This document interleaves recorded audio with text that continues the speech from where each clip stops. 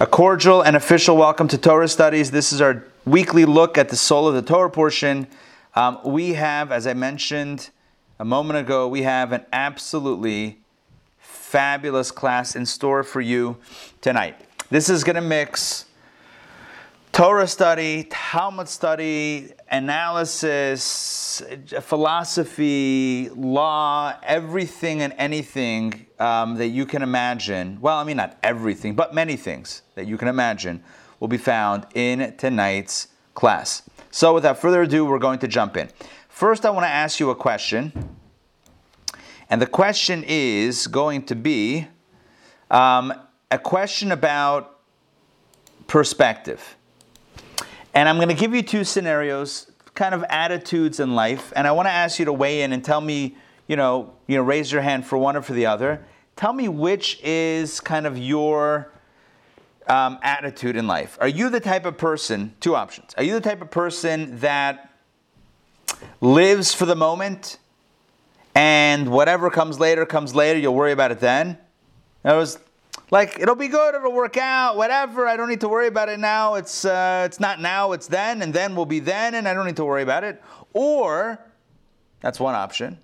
In other words, do you live in the moment, come what may? Or, is your perspective perhaps more of a, I'm not going to make a move now, right? I won't do this or take this approach if, there's a possibility that something else is going to happen, or I'm going to essentially, is your approach in life in general more of a, let's look at what this could lead to, or let's look at what this could cause, right? Let's look at the future. Are you more living in the moment, or are you more thinking about preparing for the future?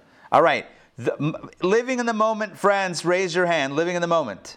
Living in the moment. All right, we got some living in the moments.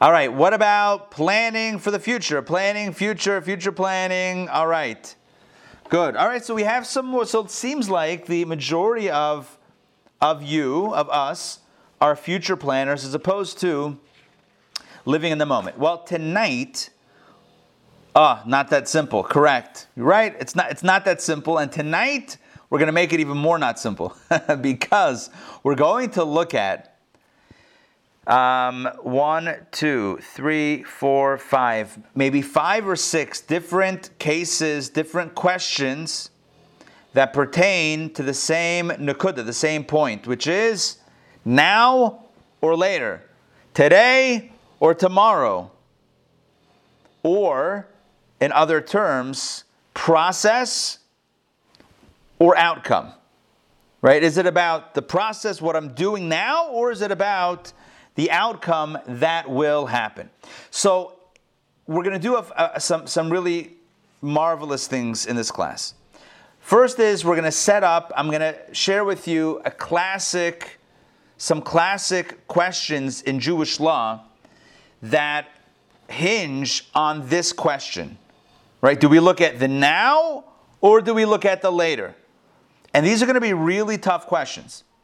It's not like at a party, do you check your watch or you live in the moment? It's not going to be so simple, right? It's not as simple as that. These are going to be complicated halakha questions that I'm going to ask you, l'chaim, that I'm going to ask you to weigh, right? That I'm going to ask you to weigh in on. Okay, so, and then after that, I'm going to present you. Oh, looks like Riva has arrived. Hi, Riva. Say hi. And then afterwards, I'm going to, I need this for soon.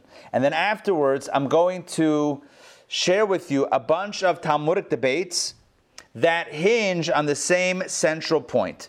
But instead of telling you what we're going to do, let's just start doing it. All right. So I have a question for you. Familiar raise of hand. Are you familiar with Yom Kippur, the Day of Atonement? Yes? Yes? It's a fast day? Good. Yeah? Good. Riva's on board. All right. Are you familiar with what happened 7 days prior to Yom Kippur? Yeah, the third day. Hey, Karen. Good to see you. The third day. Hey, Mom and Zaidi. Good to see you guys. The third day of Tishrei.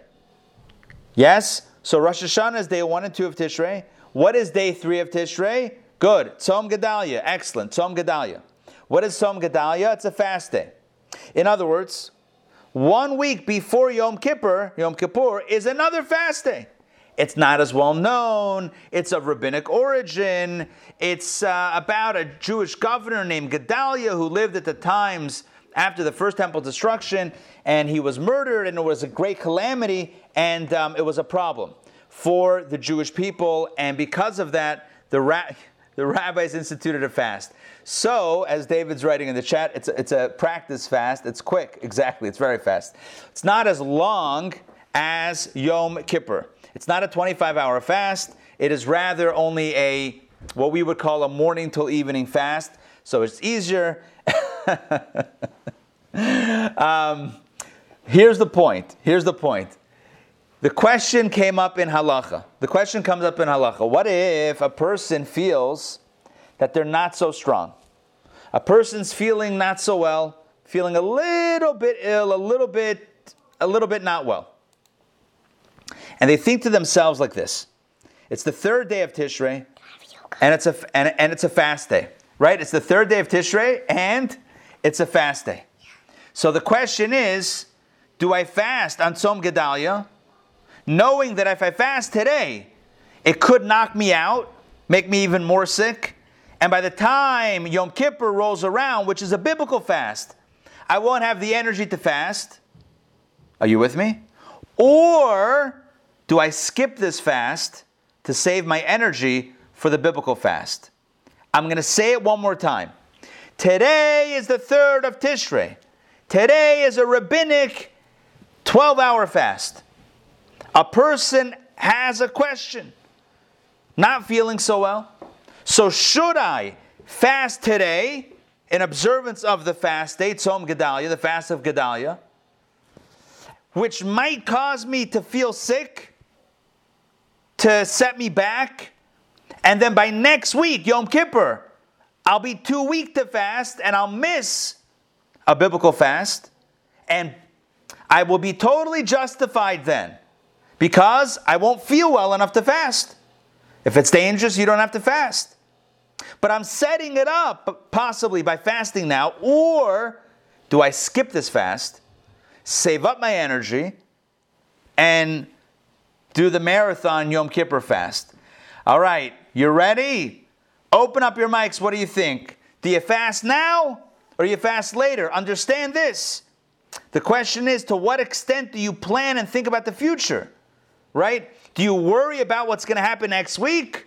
Or do you say, it's a fast day, I can fast, let me fast, and hopefully I'll be okay? Open up. I want you to share with me. Donna, go ahead. Fast today because, the fast, the spirituality of the fast might give you more energy. So Donna says, who said it's going to set you back, knock you out? It could give you a jolt. David writes in the chat, fast both. You have a whole week to recover. What's the big deal? Again, I totally agree. But let's say that you're concerned. You're literally concerned that if you fast now, by next week you might not recover. So the question is, do you say, look, this is the moment in front of me. This is my opportunity. Karen, fast today. I might die tomorrow. Right. So that's one approach. One approach is live in the moment. Live in the moment. Today's a fast day. Next week is next week. It's 7 days away. Don't worry about next week yet. Fast now. The other approach is... Do you now wonder why Chazanim don't like Rabbanim? Making things complicated, right?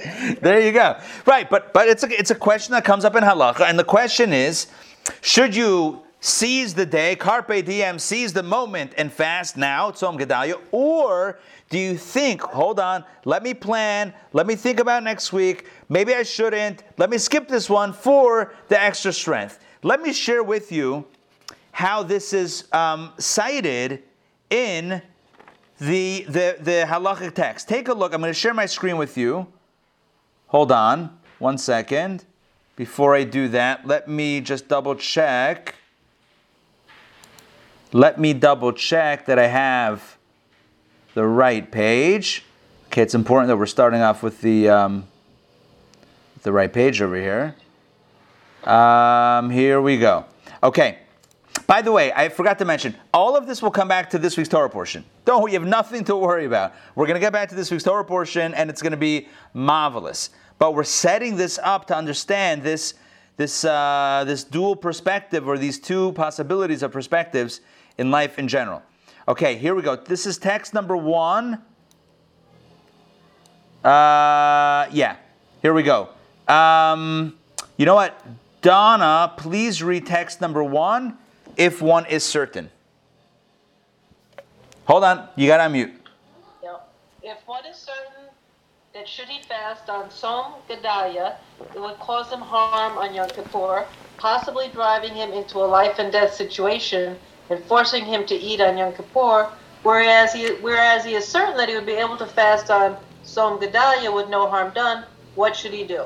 This question was posed to the Rabbi of Mezerich in a responsum printed in the book Oil Moshe.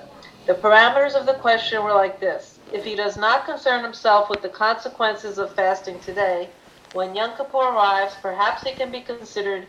It's an anos. Anos is Hebrew for someone who is... he's exempt because it's an accident. It's an accident.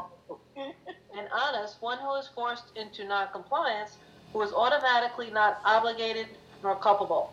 Or perhaps it's better to forego the current lighter fast so that he be able to fast on Yom Kippur. So and that's the question that I posed to you, but here it is inside the text, in a halachic text. The question is simple. If he fasts today, he might get so sick by next week that by next week he won't be able to fast, and then it's not a violation of Yom Kippur because he will be considered an anos rachmana patria, which means an anos, someone who is... Anos means it's beyond your control. If it's beyond your control, then you're not culpable. It's not held against you if you can't do it.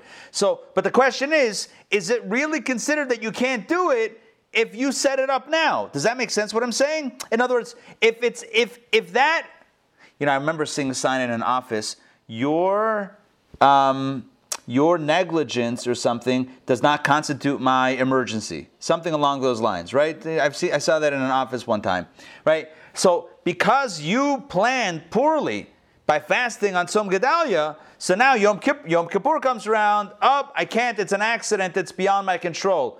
Is it really beyond your control? Why'd you fast last week? So that's one option, to say don't fast. The other option is, no, you should fast because it's the fast in front of you. Again, I'm not going to solve this now. We're not going to answer the question. My point is to understand how the question of, are you more of a live in the moment type of person or a planner type of person, it actually has halachic ramifications. Do you live in the moment and fast on Tzom Gedalia, on this fast right here, or do you plan for Yom Kippur, don't fast on Tzom Gedalia so that you have the energy? Now, this question comes up in a different context. This is something that I've shared before in other classes. It's a really powerful scenario. Let me stop sharing for a moment so I can see all of you. There was once a man, this is a true story. There was a man who was in prison. You know how it worked back then, right? So, the Jews didn't own land, so they rented land from the landowner, and if they couldn't make payments, they were thrown into debtors' prisons, dungeons, and basically to hold until somebody ransomed the fellow out of jail or the family out of jail. It was very difficult times. There were debtor prisons everywhere.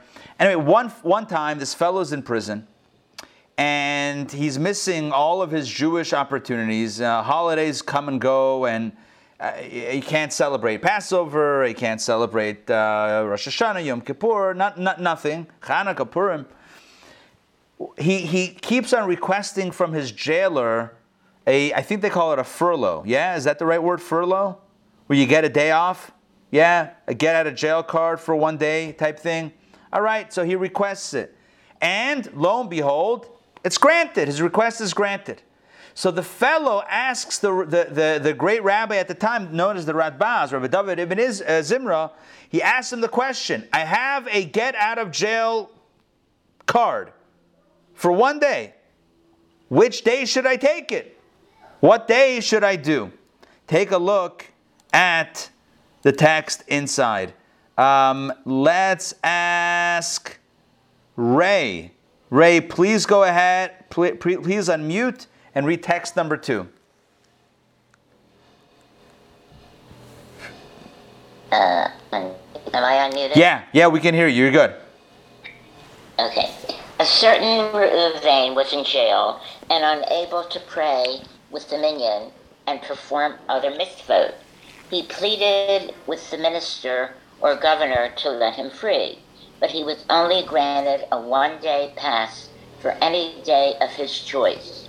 Which day out of all the days of the year should Reuven choose to go to shul? So, you see the question? Here's a Jew. He's sitting in jail. All he wants to do is get out of jail. The jailer says, all right, one day you can go. So now he has a question.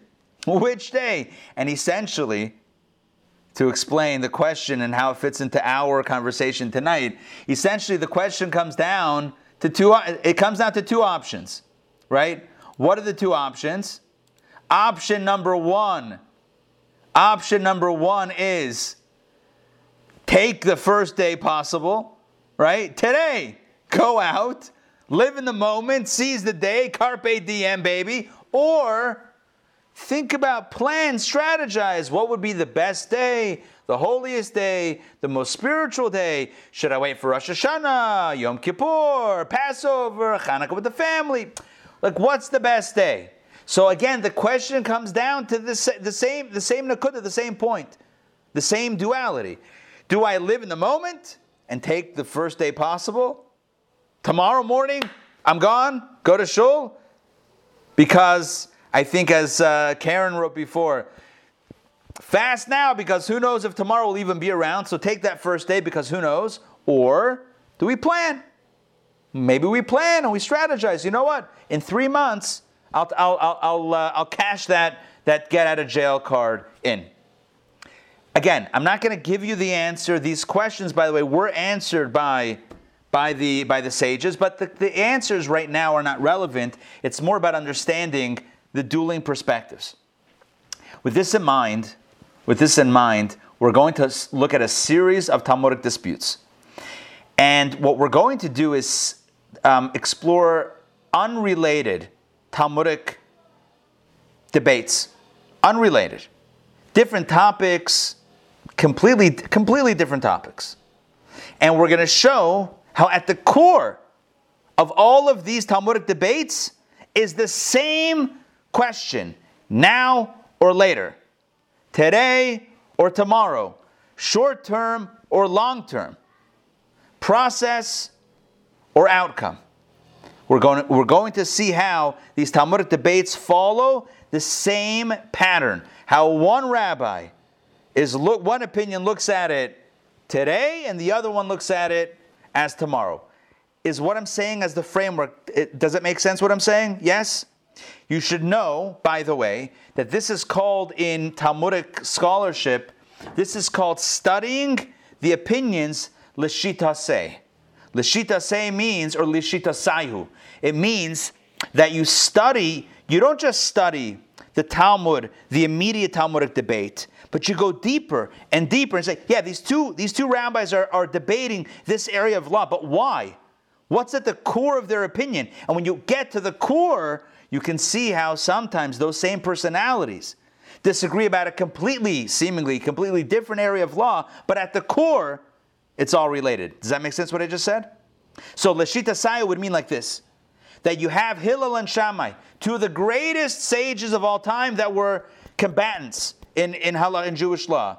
Hillel, Shammai, Beit Hillel, Beit Shammai, the academies of each of them.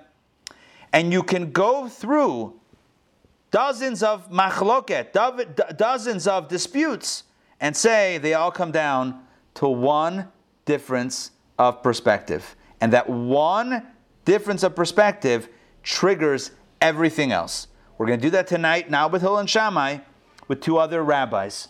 We're going to do this with Rabbi Meir and Rabbi Yehuda, two of the great sages of the Mishnah, cited in the Mishnah and the Talmud, Rabbi Meir and Rabbi Yehuda. So remember those names, Rabbi Meir and Rabbi Yehuda. Let's jump in. And now we connect it with a topic from this week's Torah portion. Torah portion this week is called Tisa, and in this Torah portion, although it's dominated by the negative tale of, the tail of the golden calf. I don't mean T-A-I-L, but T-A-L-E. You see what I did there, yeah? So although it's dominated by the story of the golden calf, nonetheless, there are some other points of conversation, including, for those of you that join me every day for DPP, that stands for Daily Power Parsha, at 12, you're familiar with this, including the obligation, the commandment to create the anointing oil. The oil of anointing. What does that mean? Ointment? No, I said anointing. Anointing oil. What was the anointing oil? It was special oil, fragrant herbal oil, we'll see soon the formula, that was created to initiate the high priest, various temple items, the Jewish kings. Eventually in Jewish history, the oil was used to anoint the Jew. When a Jewish king became king, they were anointed with this oil. The oil was used for special individuals on special occasions, and there was a formula. Let's pull up the secret sauce. Yeah? Let's pull up the secret recipe. Not so secret, it's right there in the Torah. Let's pull it up right now for all of us to see. All right, you ready?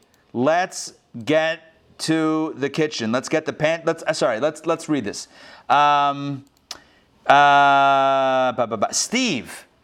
Steve, please unmute. And if you will, please read text 3a. Here is the formula for the oil. God spoke to Moses, saying, "And you take for yourselves spices of the finest sort, of pure myrrh 500 shekel weights, of fragrant cinnamon half of it, 250 shekel weights, of fragrant cane 250 shekel weights, and of cassia 500 shekel weights, according to the holy shekel, and 1 hin of olive oil. You should make this into an oil of holy ointment, a perfumed compound according to the art of the perfumer. It shall be an oil of holy anointment." Perfect. So what we have here is the formula for the anointing oil, right? It should be an oil of holy anointment. This is called the anointing oil. And what's in it? You have myrrh, cinnamon, fragrant cane, cassia, I don't know how to pronounce it. And you got some olive oil. Sounds good. And you got to make it according to the art of a perfumer. Any perfumers out there? So then you know how to do this. Otherwise, we got to turn to the commentaries. Because in the Talmud, there's a debate about how exactly this was made. You see, the art of a perfumer, not so fast. The rabbis discuss this. This is brought down in Rashi. All right, let's take a look at Rashi's interpretation on this. Let's ask, Steve, please continue. This is text 3b, the sages in Israel. The sages in Israel are different opinions as to the purpose of the oil. Rabbi Meir said the roots were boiled in it. Rabbi Yehuda said to him, "Surely the quantity of oil was not sufficient even to smear the roots with it.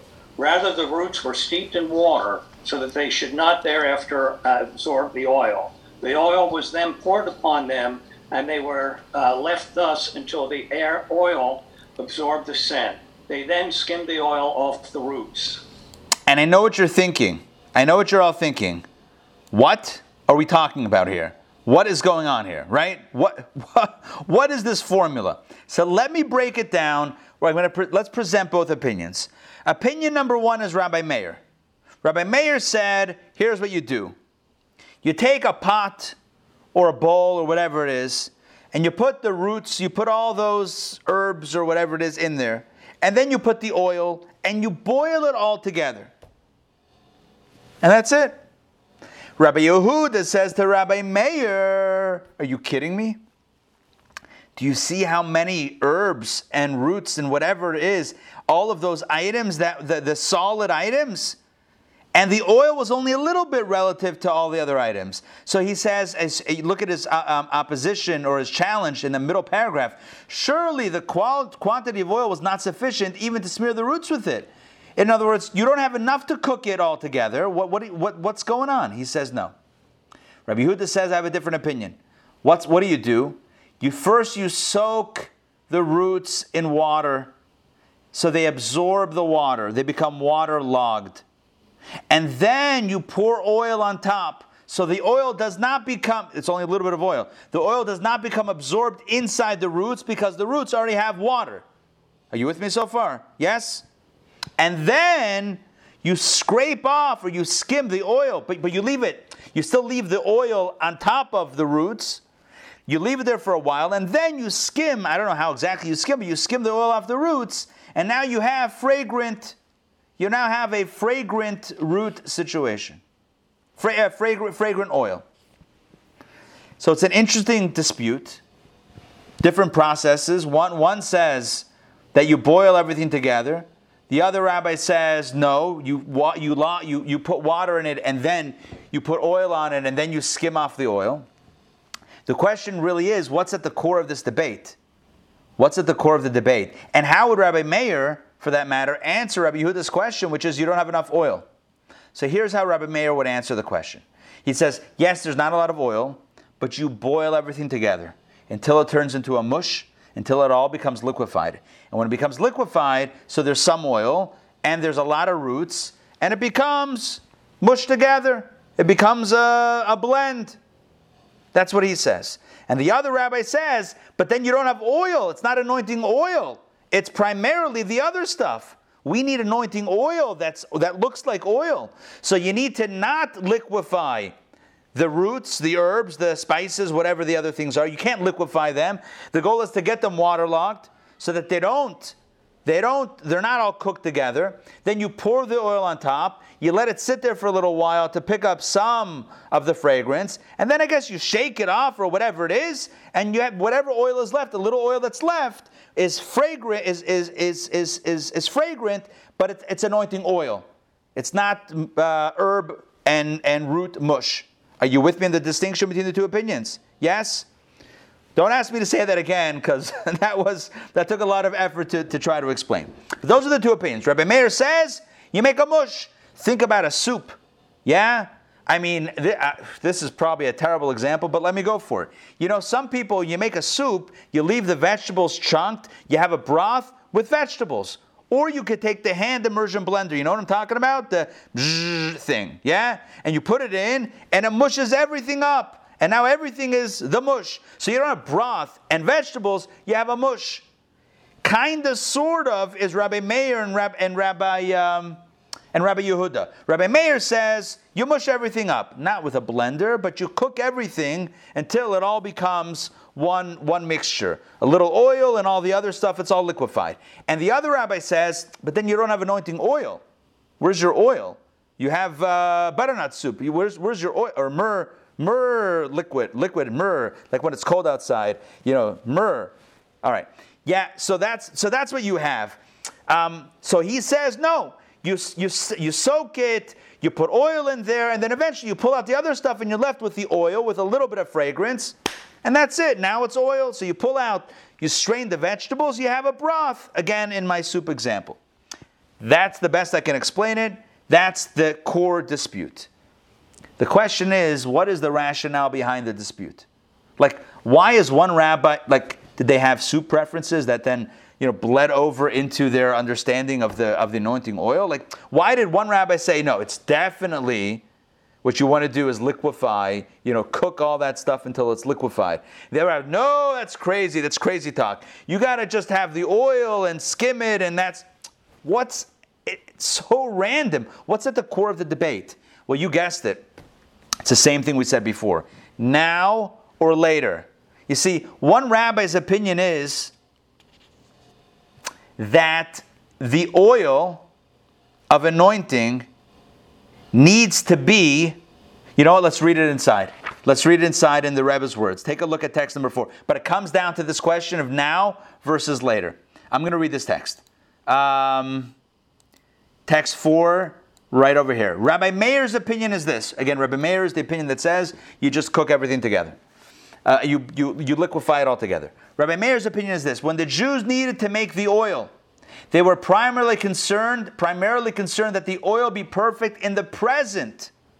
And as such, they boiled the herbs in the oil.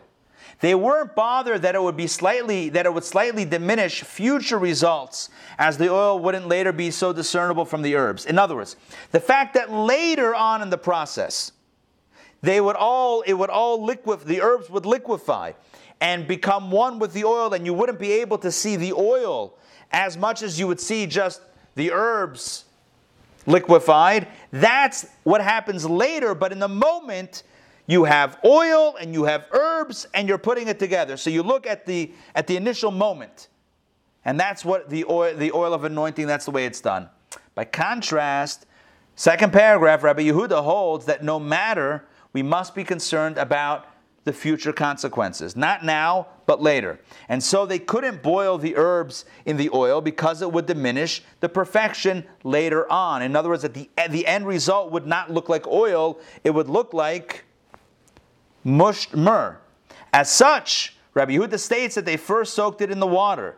Even though it would possibly detract from the perfection at the moment, it would lend to later perfection. Rabbi Yehuda says, the second opinion, you first soak all of these herbs in water. Yeah? Even though that's going to somehow repel the oil, and the oil is not going to really be so super blended with the spices. So you compromise on the now to have a better later. I'm going to explain this one more time. You can't have both in this situation. Either you're perfecting the now process or the later outcome. You're either focused on now or later. Process or outcome. Rabbi Meir, the first opinion, says you got to focus on right now. The Torah says you put the oil with the spices, with the herbs, or the herbs with the oil. That's what you do. No one ever said to put water. Where does water come in? No one ever talked about water. Oh, water's going to get you a better result? Forget the results. The Torah says, here's what you put with the oil. You put them together. You cook them. That's it. You're done. That's what Rabbi Meir says. The end result is going to be, it's not going to look like oil. Come what may, we're following the process. We're doing what we need to do right now. Rabbi Yehuda says, no. What kind of business is this? Follow the process. You got to look at the outcome. The outcome needs to be anointing oil. It should look like oil. It shouldn't look like the herbs are inside of it. It should look like primarily oil with a little bit of fragrance and other stuff picked up from all of the other things. So you have to put in water and you have to do all these things, even though the Torah never said put in water.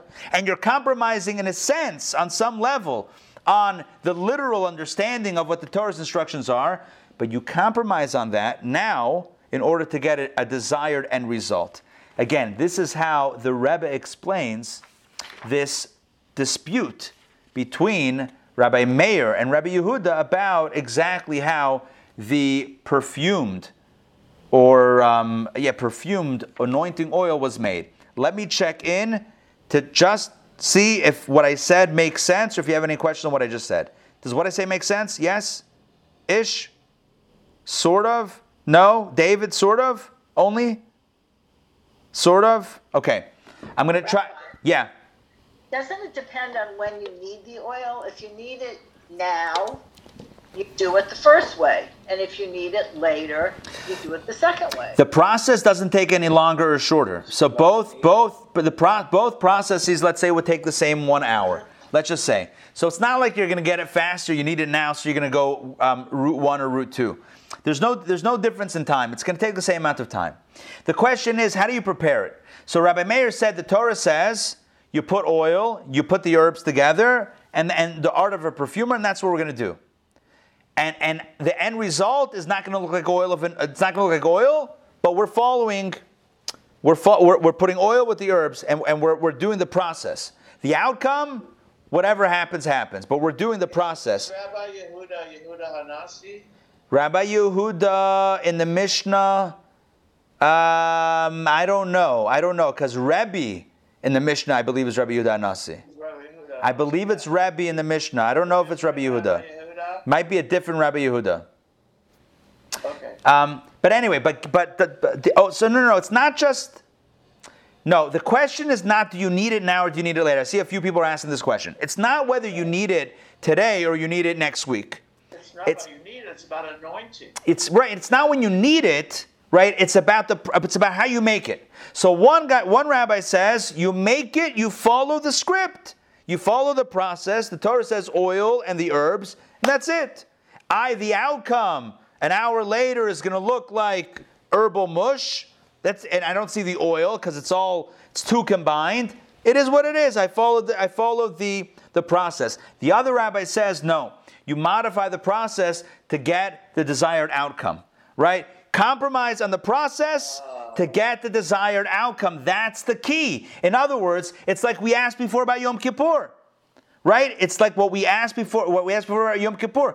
Do you follow the process now? First Tzom Gedalia, then Yom Kippur, one fast and then a second fast? Or do you compromise on the first fast in order to have a desired outcome of being for sure healthy for the second fast? It's the same question. So one rabbi says you don't compromise on now. You do the oil, you do the herbs, and you know what? There's too little. The Torah's recipe, the oil is too little. It's not enough oil that when you're done with that you have a preponderance of oil. It's just not that one hin of oil is much less than all of those herbs. A massive amount, 500 shekel weight of these herbs is a massive amount of herbs. There's no way that hin of oil is going to be enough that the end result is going to look like oil. It's not going to look like oil. But Rabbi Meir says, you follow the process. Rabbi Yehuda says, no.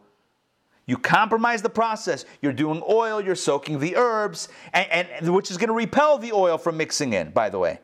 It's going to keep the oil from being absorbed. Why? So that your end result looks more like oil than like mush. So he says you don't do process, you do outcome.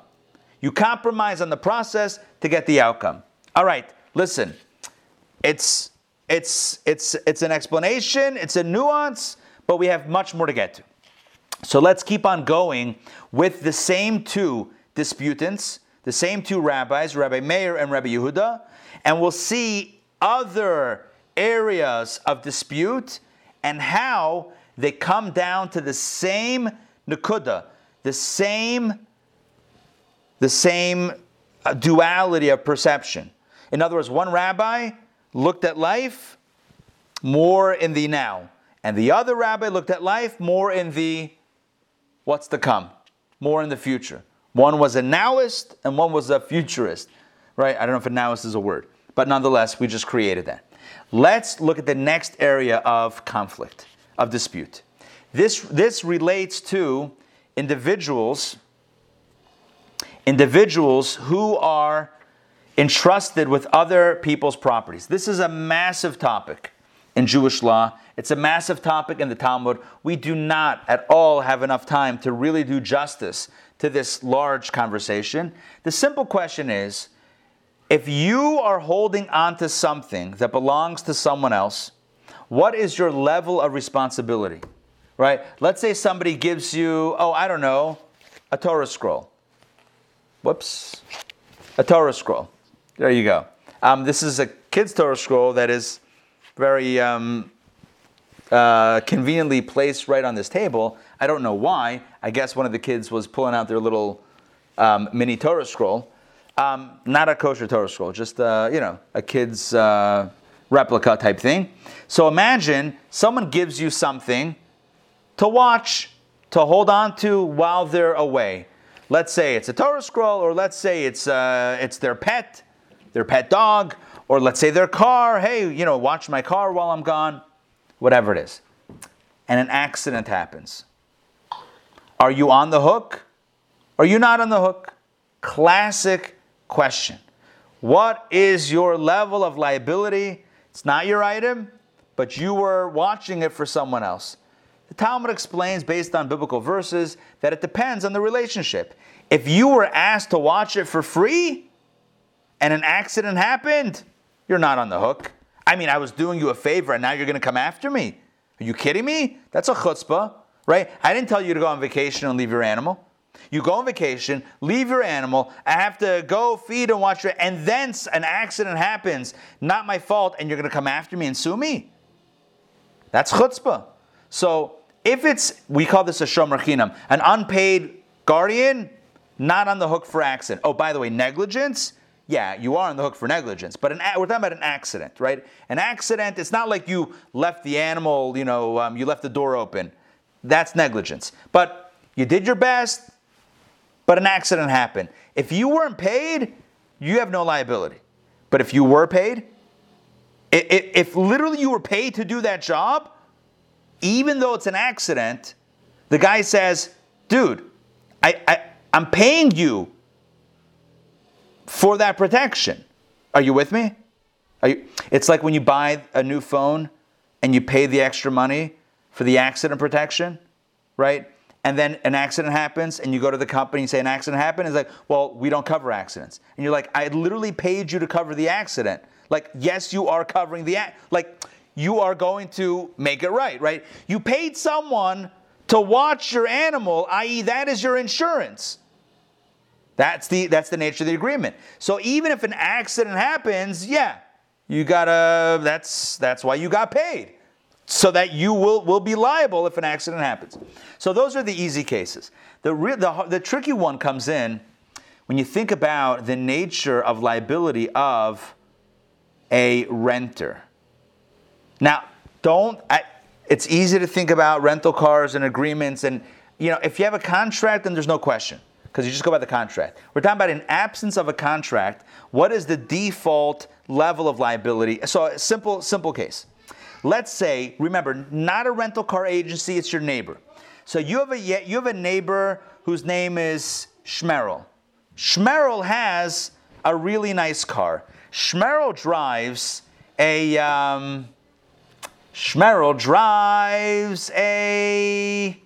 Maserati. Well, I don't know. Why would I go exotic? All right, whatever. Shmerel has a car. Forget a fancy car. Shmerel has a vehicle. Any car. You don't have a vehicle. You needed a vehicle for the week. You had family in, you needed a vehicle, whatever. Shmerel has 2 cars. So you tell Shmerel, my neighbor, my good old buddy, I know you have 2 cars. I don't have any cars. I need a car for a week. Can I give you $100 to have your car to use it for the week? And Shmerel says, sure. Here are the keys. I'll take $100. It's yours. And then an accident happens, God forbid. No, who's liable? Do you tell Shmerel, here's your car, and you're pushing it, right? You're pushing it back to him. Shmerel, here's your car. Shmerel says, I gave you a functioning car. What happened? It was an accident. Are you off the hook? Or does Shmerel say to you, my buddy, my pal, you owe me a functioning car. I gave you a functioning car. Or can you say, I paid you. And because I paid you, I'm now off the hook from liability. In other words, don't think about rental cars and insurance in modern times, because all of that is contracted. And if there's an agreement, then you go by the written agreement. This is an absence of an agreement. What would the default halacha Jewish law say about a renter? So we know an unpaid guardian, right? If you're doing a favor and an accident happens, no liability. If you're paid, yeah, you're liable. Obviously, you got paid to do a job and you didn't do it, or something happened. That's the whole point of being paid. But what happens if it's different? What happens if you're the renter? So you have someone else's car, but you paid for it. So on the one hand, you can say, look, why should I be liable? I mean, I gave a token amount of money, but I didn't accept full liability. Or do we say, no, you took liability, right? You took 100% liability, and you got to get back a functioning car. You got to give back a functioning car. This is the nature of a major Talmudic debate. Take a look as I share. I know I'm doing a lot of talking, but honestly, there's a lot of material here to speak about. Take a look at the dispute. The same 2 rabbis, text number 5. I'm going to read this. The Torah did not specify what the status of the renter is. Whether he is judged like an unpaid custodian, which means unpaid custodian means no liability for an accident, or like a paid custodian, which means yes, liability for the accident. Now, simply, guy rented the car from the neighbor, God forbid an accident, is he liable or not? Unpaid custodian, no liability. Paid custodian, yes, liability. So the sages of Israel differed. In other words, they disputed this. How does a hire pay in the case of an accident, right? What's the deal? Rabbi Meir says, the same Rabbi Meir that we had before, he says, it's like an unpaid custodian, no liability. Rabbi Yehuda says, like a paid custodian, yes, liability. So now the question is, what's at the core of the dispute? What's at the core of the dispute? And the Rebbe says, once again, it comes down to now versus later. It's the same question. Rabbi Meir, the first opinion, he is the nowist. If you recall before, Rabbi Meir is always the one who looks at now, very short term. Rabbi Meir said, look, here's what happens. The guy, Shmerel, the neighbor who's renting the car, Shmerel, the owner of the car, Shmerel took money. Shmerel got paid. Shmerel is happy. Is Shmerel thinking, I want my car back? No, he's thinking, I got money, I got $100. He's thinking short term. So therefore, he never intentionally placed the liability of the accident liability on his neighbor, the renter, because short term, he was in it for the money. So he got his money, you got your money, then there's no liability anymore. Because you already got paid. You want to get paid twice? You want to get paid and then get a brand new car back? That's already double dipping. That's Rabbi Meir's opinion. And Rabbi Yehuda said, no, the moment he rented it, he was thinking about getting his car back. Long-term thinking, right? When he rented the car, yes, short-term he took the money, but long-term it's, I'm taking not the full amount of a car because I need my car back in working condition. This is the dispute. Again, I have to cut it, I have to be makatzer, I have to kind of summarize it because we have all these cases to get through and of course a major punchline. Let me share my screen with you one more time and look at how the Rebbe explains this dispute with the same core values. Rabbi Meir, the first opinion, values the present over the future. And at present, the owner of the car, in this case, in my example, is getting money, and unpredictable mishaps are distant worries of the future. He's not thinking about an accident and liability. He's just enjoying his newfound $100 bill. As such, we assume that the type of custody the owner was relying upon from the lessee when he took the money was that of the unpaid custodian. He wasn't holding him accountable for long-term, for the future, for what happens next. Rabbi Yehuda, however, the second opinion, values the future over the present. As such, so long as the owner is not confident that the object will be fully guarded from a future mishap, he would not rent out his item even for the money he's receiving right now. Now, as Rabbi Yehuda says, what, you think the guy would ever have rented out his car for $100 if he knew that there's a chance that he might not get it back in working condition and the guy's going to be off the hook? He never would have done that. He only intended to rent it with that understanding of accountability and liability, and therefore the guy is liable. That's the second opinion. Inasmuch as the lessee is not doing a favor to the owner, rather he's paying money to use the item, we assume that the owner is relying on the lessee to keep the item safe with an added level of care akin to the paid custodian. Again, we just don't have enough time to get into every line of this text, and I'm a little bit oversimplifying this, but as such, here's the point. Rabbi Meir says that we look at the short term, or we look at the immediate, and the immediate is the owner of the car is getting $100, and he says, good, I'm getting $100. And in essence, because he's satisfied with that, the liability of a possible accident is taken away. Whereas, according to the other opinion, he would have never rented it now without thinking about the possibility of an accident in the future, and thus, that was his intention to hold that guy accountable. I'm sure there are questions that you have on this, but without getting into pages of Talmudic discourse and these deeper explanations, we can't cover it in detail, but that's the core of it. I want to do one final piece and then the big finish. All right, we got to do this. Okay, you ready? I'm going to jump in. We're going to jump right into the next one. Okay, next dispute between the same two rabbis. This is talking about a situation where people are eating a meal together, and the law is that if 3 people eat a meal together, then you recite the grace after meals as in collaboration with each other. It's called we call it a mezumin. There's now 3, so it's a bit of a group. Usually 10 is a quorum, is a minyan, but when it comes to food, we lower the bar. Even 3 is considered to be enough of a group where there becomes a leader, and the leader says, "Friends, gentlemen, let's bless God together," and the other ones respond. There's a bit of a call and response as an intro, and then the blessing after a meal is recited together by those 3. The question is, how much food does each party have to eat to be considered one of the 3? Are you with me? Let's say 2 people had a full meal and the other one just had a 1 bite. Is that 3 or is that 2? You understand my question?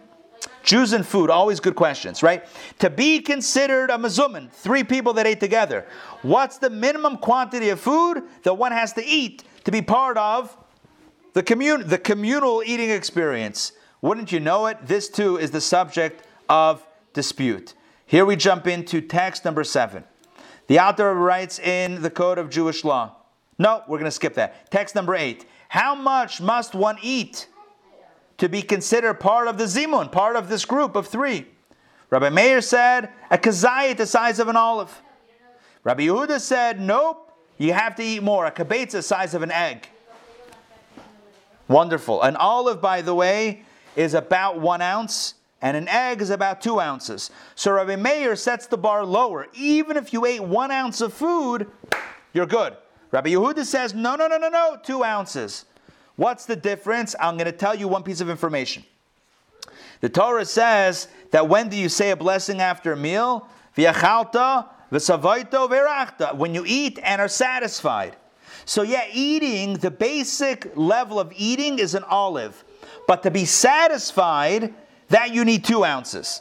So Rabbi Yehuda's opinion makes sense. Because he says if you want to be part of the blessing after a meal, you have to have had at least a kabetza the size of an egg, because that's satisfying. An olive is too small to be satisfying, even though it's eating. Like on Yom Kippur, if you eat an olive size, you've eaten, even though you're not satisfied. So there's 2 levels. There's eating and then there's being satisfied. But why would Rabbi Meir say that kazayit, the olive size, is already enough to be part of the blessing after a meal? Take a look at how the Rebbe explains this. Again, the same piece, the same hinges on the same idea. Rabbi Meir once again values the present. Accordingly, the moment a certain sense of eating has been achieved, the person is already considered part of the zimun. Inasmuch as the usual legal amount for eating is a kazayit, since the usual amount is that smaller size, as soon as that benchmark of eating is passed, the obligation of zimun applies. In other words, even though he hasn't yet been satisfied, because he only ate the first ounce, he hasn't eaten the 2nd ounce, but since right now he's already started eating, we're good to go. The second opinion, by conscious Rabbi Yehuda, takes the future into consideration. As such, the immediate sense of eating is not the linchpin. Rather, it's the result of eating, namely, that a person should be full.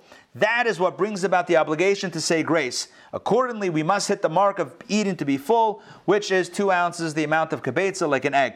The point is, again, it hinges on the same dispute. Do you look at the process or the outcome? Do you look at the now or the future? Is it about eating or is it about the outcome of eating, which is to be satisfied? So Rabbi Meir says, now, you ate, you started eating, you're already ready to be part of the group.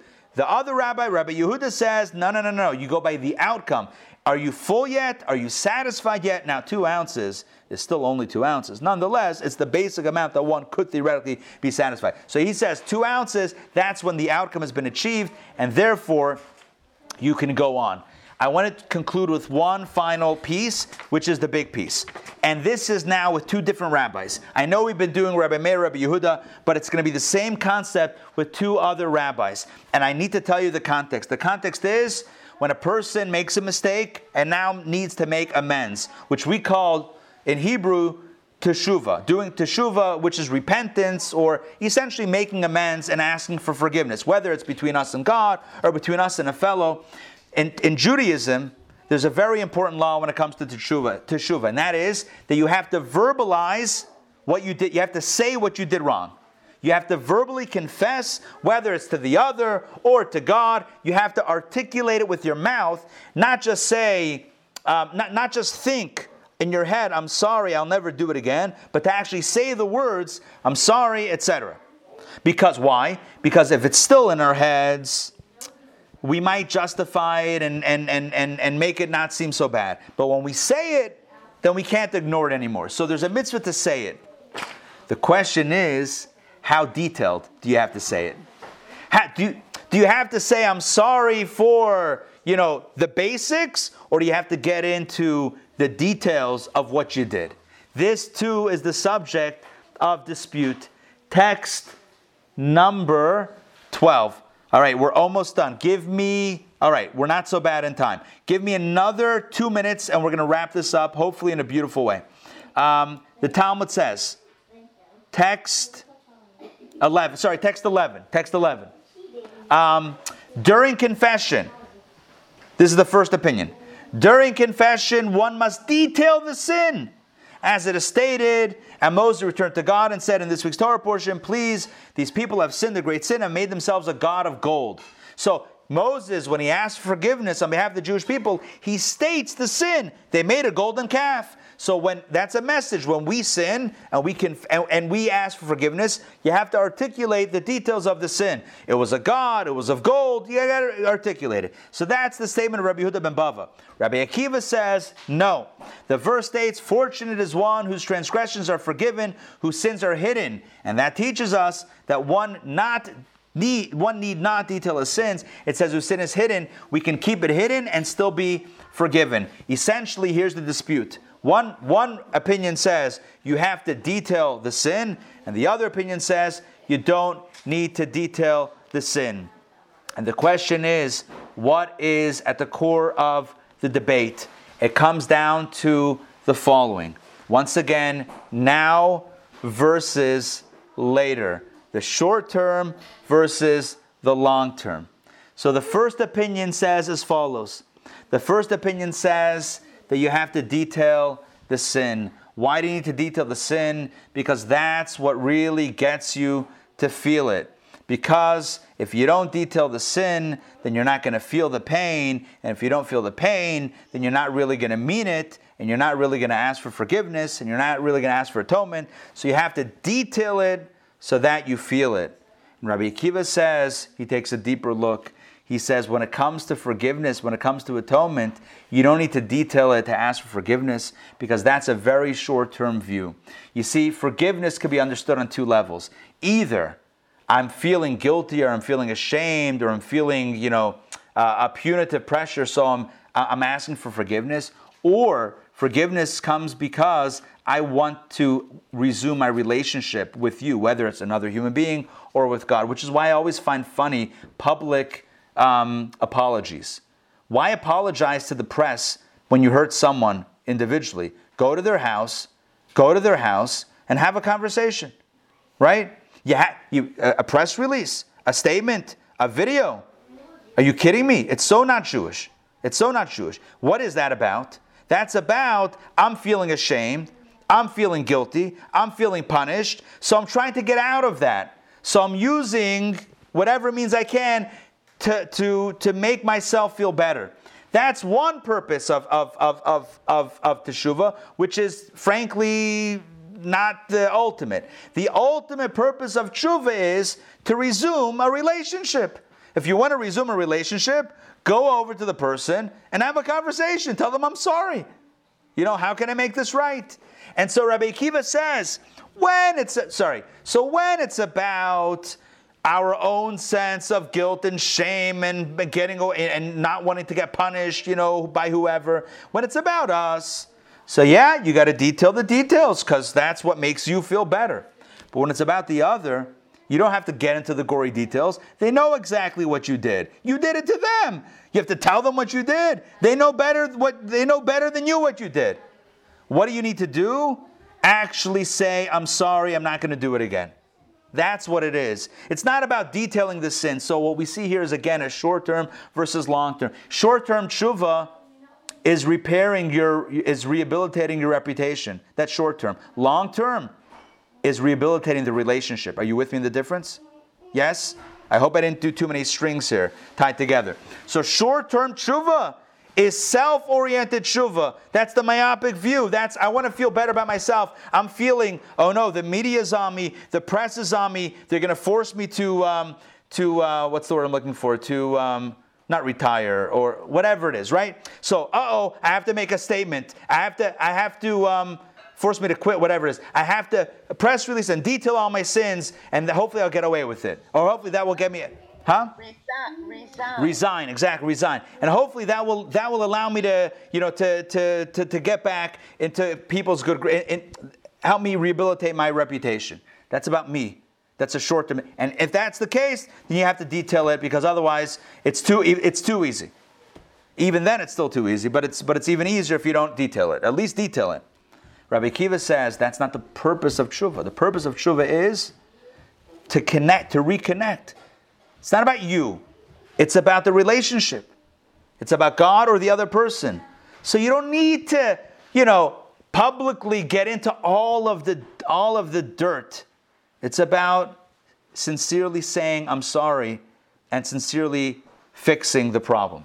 Rabbi Akiva takes a longer view, what we would call a sustainable path of tshuva, as opposed to a short-term Band-Aid to make oneself feel better. So if it's a Band-Aid, part of that catharsis is to bare your soul, to reveal all the gory details. But that makes you feel better. That doesn't make the victim feel better. And without getting into details of modern stuff, there have been people recently that have been apologizing in the press to people that they've hurt. And I just wonder, if you think you know who I'm talking about, it could be another person also. So I'm not going to necessarily say who I'm talking about, because there's a few people. But the point is, I have a simple question.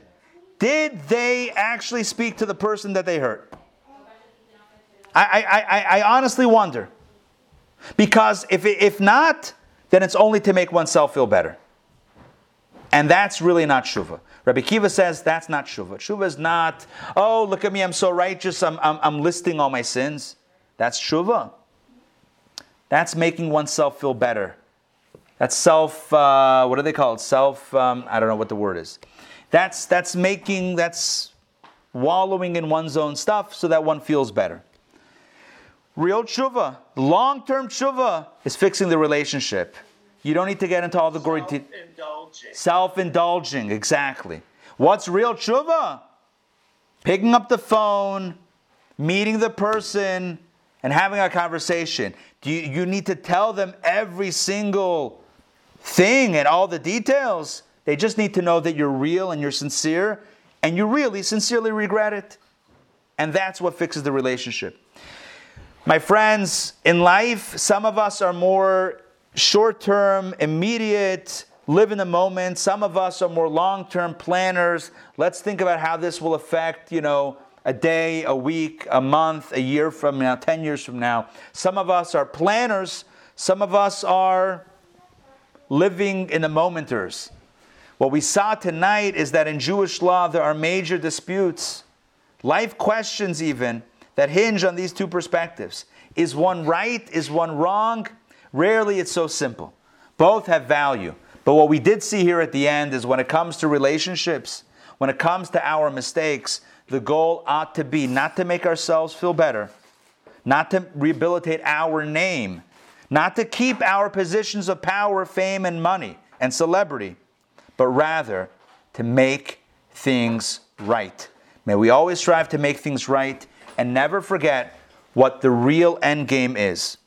At the end of the day, we're all meant to get along with each other and to live in a good space with each other. May our relationships be healthy, and may we do the work that it takes to get back in good graces with our friends, neighbors, and family. Thank you very much for joining me tonight for Torah studies. I hope the ideas tonight resonated with you. I hope you enjoyed a bit of a different style. Talmudic analysis, lots of cases, Lashita Saihus, and I hope the final message was inspiring as well. Thank you, and I'll stay on for questions. Try out. Pleasure.